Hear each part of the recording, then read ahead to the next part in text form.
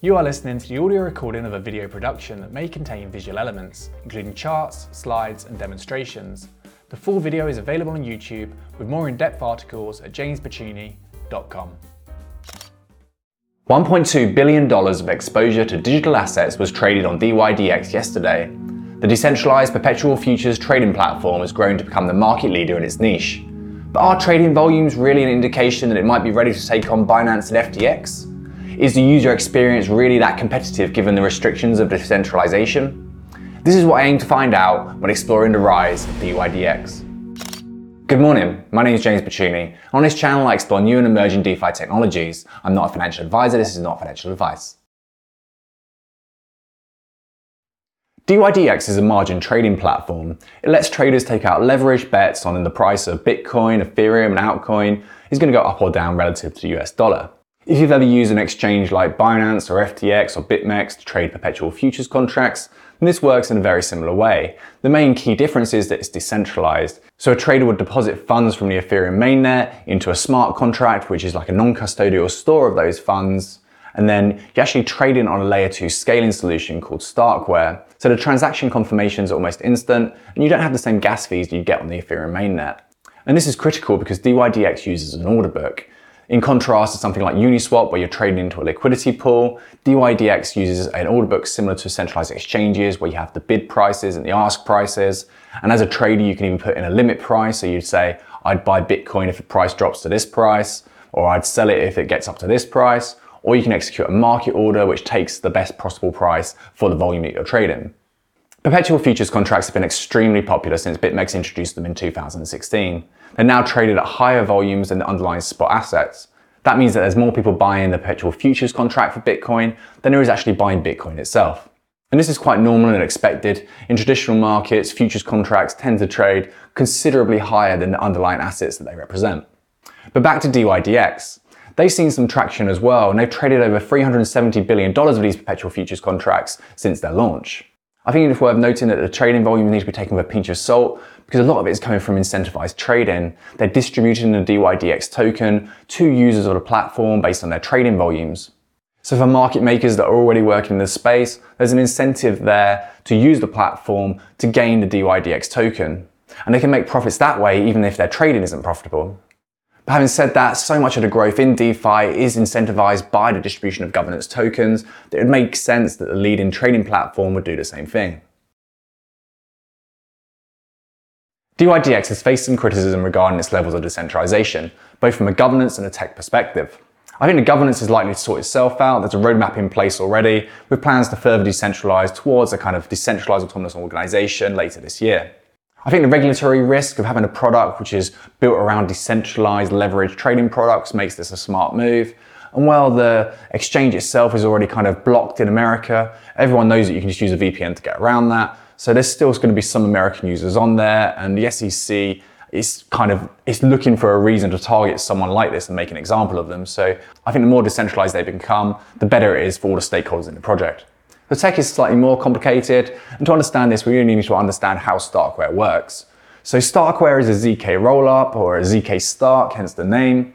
And what it does is it bundles all the transactions together. So throughout a set period of time, all the transactions that go through on a trading platform will be bundled together, and then that single transaction will be put into Ethereum mainnet. So rather than every trader paying a gas fee every time they want to put a limit order into the order book, all them transactions will be bundled together. They'll actually sign it to prove that it's come from their account. That will go through to a almost private network of nodes. That will do the computation and it will upload a proof to Ethereum mainnet.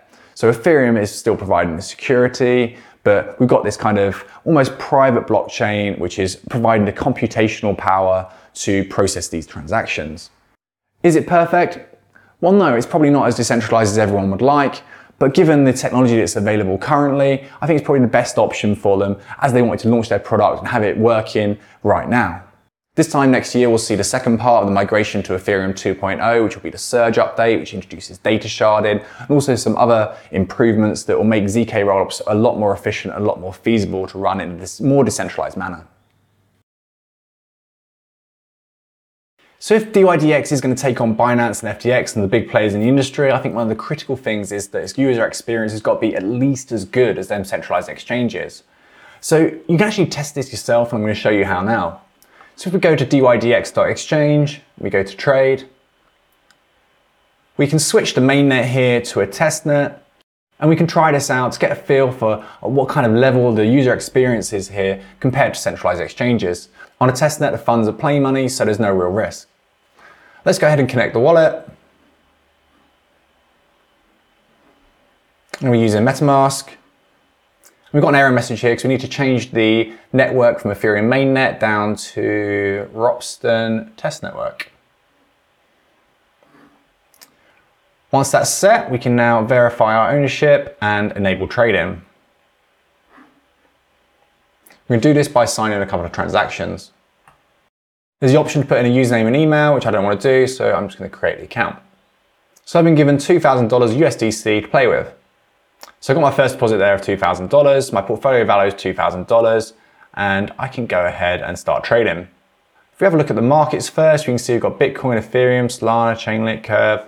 Got a lot of different assets here. I think there's 28 in total. So let's go ahead and try making a trade. Let's put in a limit order first. I'm going to set the price to 2763. Note that the price of 1 Ether is actually more than the collateral in my account, so I'm actually going to be using 1.39x leverage to make this trade. Let's just update that price quickly to a competitive price and put that through. We've got an order in the book. Now, if the price moves away from my order, then my position won't get filled because I'm using a limit order here. If I wanted to get a transaction through faster, I can actually use a market order. So let's show you how to do this now. And a market order takes liquidity from order book. So we're essentially putting a trade through at this lowest ask price here. You tend to pay higher transaction fees for taking liquidity from the order book than you do from placing limit orders and adding liquidity to the order book. And you can see here we've got a taker fee of $1.38. So let's go ahead and place that market order because my limit order hasn't been filled. And that should be filled instantly. So we can see we've got a fill here where that order's gone through, the price it's gone through at. And we should have a position now of 1.39x leverage long on Ethereum. If the price drops below our limit order, then we're going to buy another one as well because we've already put a limit order in for that price. So now that limit order's gone through, we've now got a 2.78 leverage long. We've got a liquidation price of 1,822.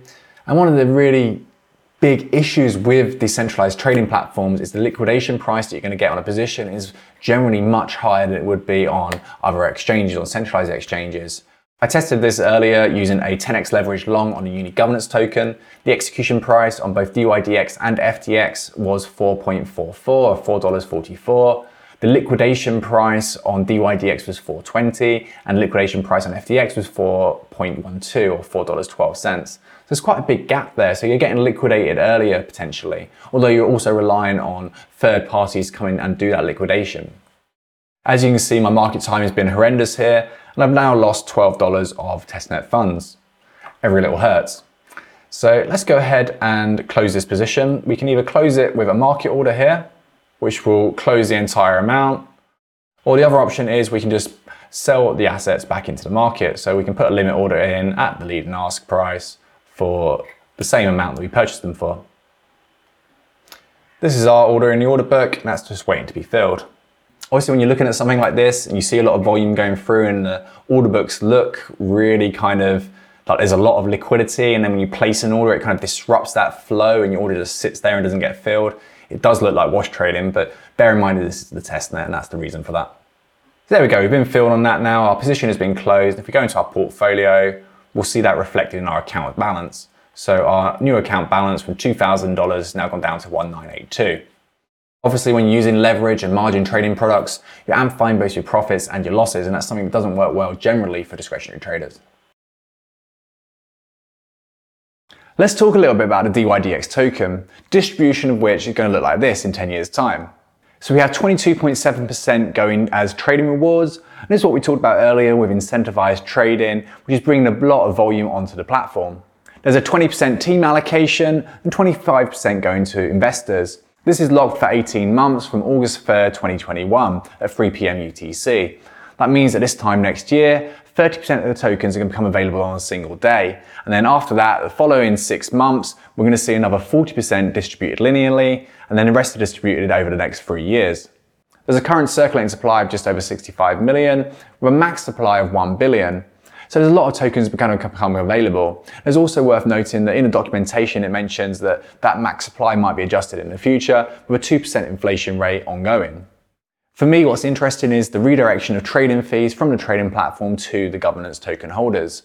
If the holders of the DYDX token receive the trading fees from the platform, and that platform goes on to overtake Binance and FTX to become the #1 place to go to trade digital assets, then that's obviously going to be a very valuable digital asset.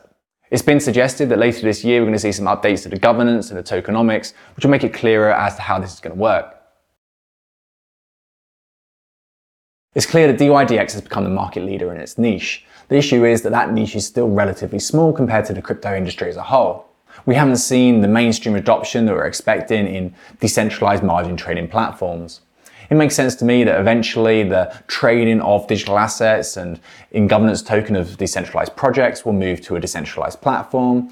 We're just not seeing that yet. We're still very early, and the technology is only really starting to evolve to a point where we can have high performance decentralized applications. There's an opportunity for developers here, whereas this time next year we're going to see the Surge rollout on Ethereum 2.0, and that's going to enable data sharding and more efficient ZK rollups, which might bring the technology a step forwards to enabling this. I think there's a fair chance that that platform grows out of what DYDX currently is, and I think with the first mover advantage and the growing moat that they've got and the backing from VCs, that they could eventually find a product which gives them product market fit, and I'll see a flood of users kind of migrate to the platform the same way FTX did a couple of years ago. I hope you found this exploration of DYDX interesting. Please hit the like button for the YouTube algorithm. If you're interested in staying up to date with the latest emerging DeFi technologies, then subscribe to the channel, and thank you for watching to the end.